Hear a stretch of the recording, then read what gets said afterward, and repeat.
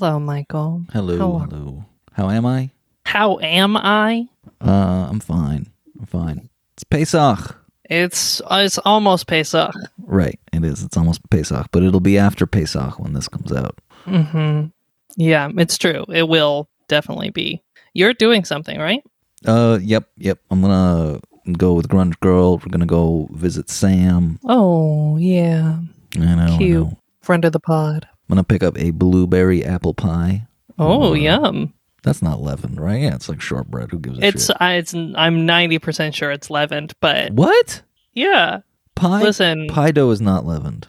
Pie is not leavened. Is pie dough. You severely underestimate the Pie crusts. This is from Britannica, baby. Pie crusts. Okay, are the Britannica major is not volume- my source for halachic rulings. I'm sorry to tell you.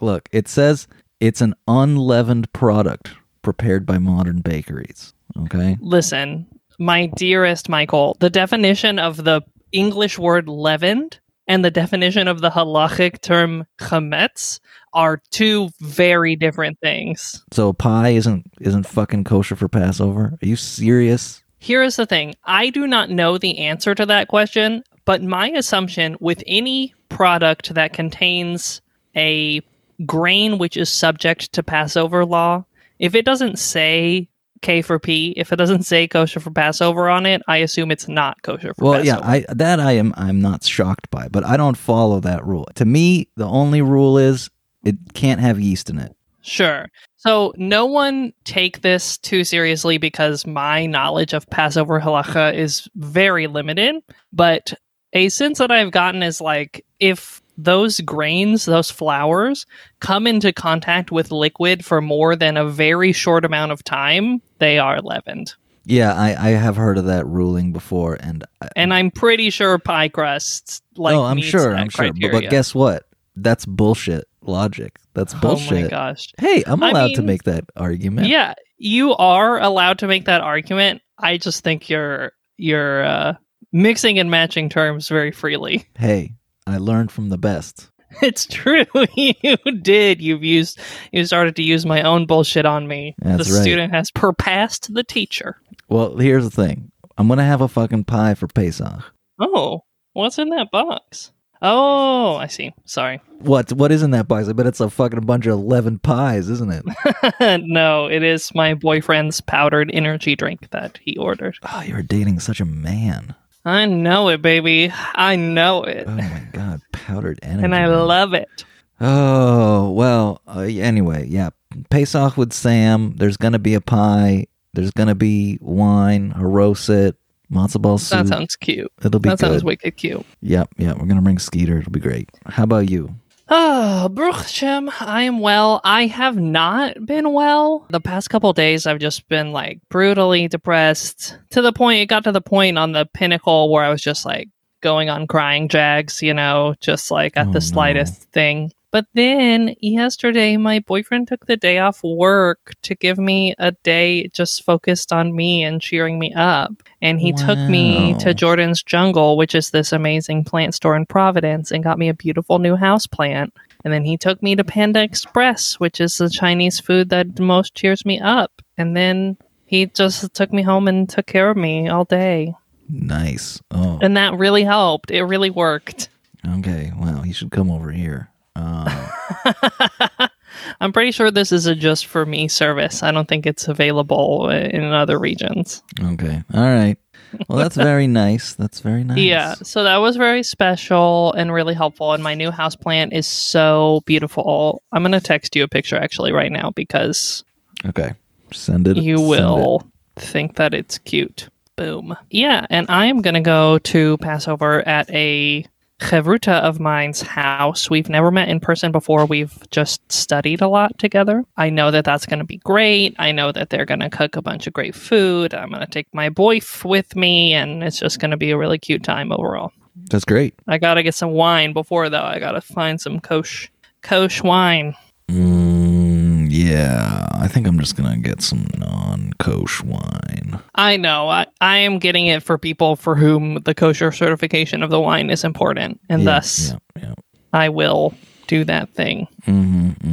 Well, let's start the Pesach season off with a listener question. Okay, great. Let's do it. Here we go. It's a short listener question, but it led to some fun sources and explorations. This listener question is, hello to the Talmudic Hotline. I was wondering what the Talmud says about heartbreak, wronging loved ones, and forgiveness. My fiance and I broke up recently and want to try looking towards these teachings to heal if I can. And that's it. That's a question. So, first of all, listener, I'm sorry to hear of what you're going through.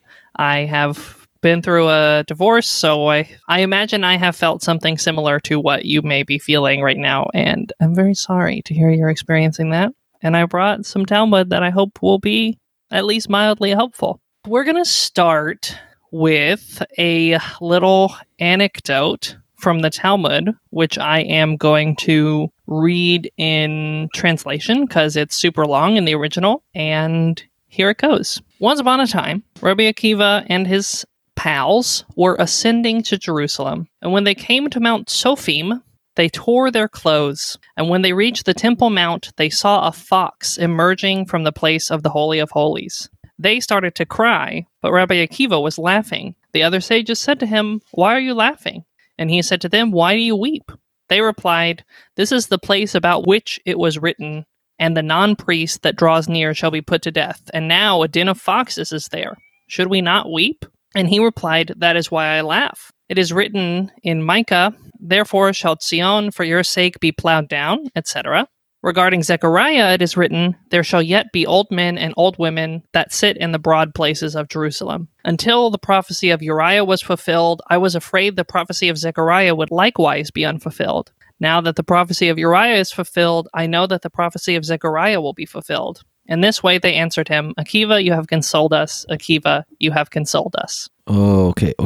Interesting. Can you give us a little more explanation? A summary of the two prophecies. Yeah. So basically what happens is they go up and they see a fox coming out of the Holy of Holies, or where the Holy of Holies used to be. The sages are all upset because it's like how the mighty have fallen, basically. This is like a symbol of their ultimate tragedy. And Rabbi Akiva is like, I am happy because there is the prophecy in Micah, essentially, that says that everything will be brought low, everything will be fucked up, which is the state we are in now when we join our heroes. And there's a prophecy in Zechariah that says basically someday in the future there will still be venerable ones who sit in the high places. He's basically saying, I was worried that a time would never come where this place was restored, basically, where order was restored and where, like, there were not foxes coming out of the Holy of Holies. But now that I see the prophecy of destruction is fulfilled,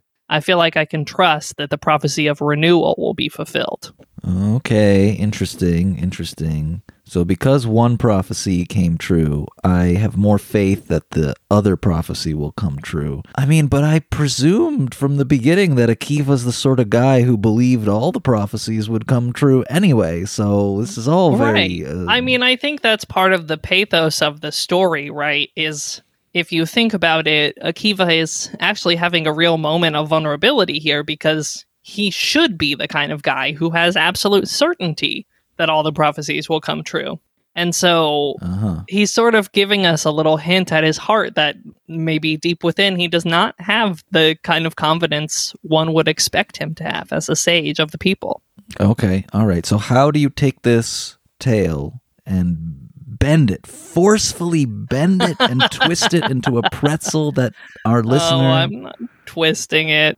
You're not going to twist it? No, I mean, my point, basically, and I have more sources to bring, is just that, you know, I'm just exploring the Jewish version of this too shall pass, basically. Like, it is hard to trust in moments of abject suffering that suffering is temporary. And what I'm exploring in text today is that there are sources in the Jewish tradition that sort of highlight the fact that the temporary nature of suffering and like the temporary nature of all phenomena is baked into the universe And we can trust that to be the case on a metaphysical level. And like, I can't bring a teaching that will make it all okay, but I can bring a teaching that will confirm that it will not always be like it is now. I think that's great, Hava. I think isn't Judaism exactly that? It's the result of a traumatic event, right? And the fact that you're bringing the temple destruction, it's like, does Judaism say anything about how to deal with a loss, a breakup like that? And it's like, no, Judaism is what is said about a loss and a breakup. That's a great way to say it. And in this case, the aspect of Judaism that Rabbi Akiva is offering is like to take solace in the temporary nature of suffering and of all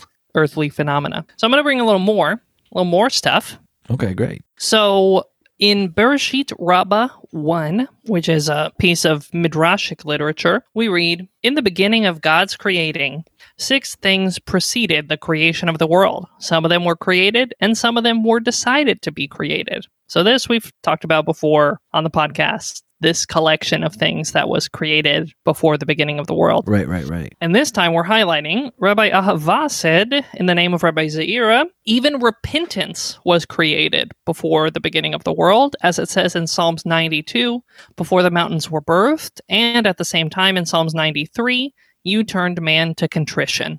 So this is drashing a verse from Psalms 92 and 3. So the first part, Psalms 92, Bateret haraim yuladu watochel eretz watevel ume'olam al olam ata'el. So before the mountains came into being, you brought forth the earth and the world. From eternity to eternity, or God. So the drash is saying, here is a verse talking about a time of God existing before the world exists, right? Before the mountains is the time period. And then the next thing that's said, Tashev enosh adaka, watomer shuvu b'nei adam. So you return man to contrition or to repentance, and you decree, return, you sons of man. Repentance can also be read as dust here. So there's definitely some lexical ambiguity, but basically the drash is saying this psalm in verse 2 says before the mountains, and in verse 3 it says God decreed that people should return, aka repent. This is the same shuv coming from the same root as teshuva, right? Okay. So repentance exists prior to creation. That is interesting. So you're saying repentance is just ingrained. It's not something that if everyone had lived a perfect life in the Garden of Eden, it would never have happened. It's just part of the substance of the universe. Right. It's in the fabric of the world. And in a broader sense, what I'm saying is we interpret teshuva and a lot of other words coming off this root of shuv as repentance, but at a deep root and granular level, they are about turning and going back. And I'm drashing this to basically mean like the quality of the world, which is that things always turn from what they are, things always continue to change, is baked into the fabric of the universe. And that's what this teaching is coming to tell us. That includes our actions and our repentance. And our repentance is just one incarnation of that broader metaphysical concept of the ability of things to change. Oh, I like that. That is very nice, Hava. I thought you would like this little episode. Oh, you have this wry smile on your face. You're very pleased with yourself right now. Well, it was a hard episode to prepare for. I think you're doing great. You're doing great. Thank you. I think that's a very curious, very, very interesting little morsel. Yeah, something I like to think about is just that I think one of the reasons that there are, for me, this is a mystical and religious belief, one of the reasons that there are commonalities in many faiths is because I do think some things are baked into the universe. And so it makes sense that if different people observe the same universe, they're going to come up with some similar conclusions.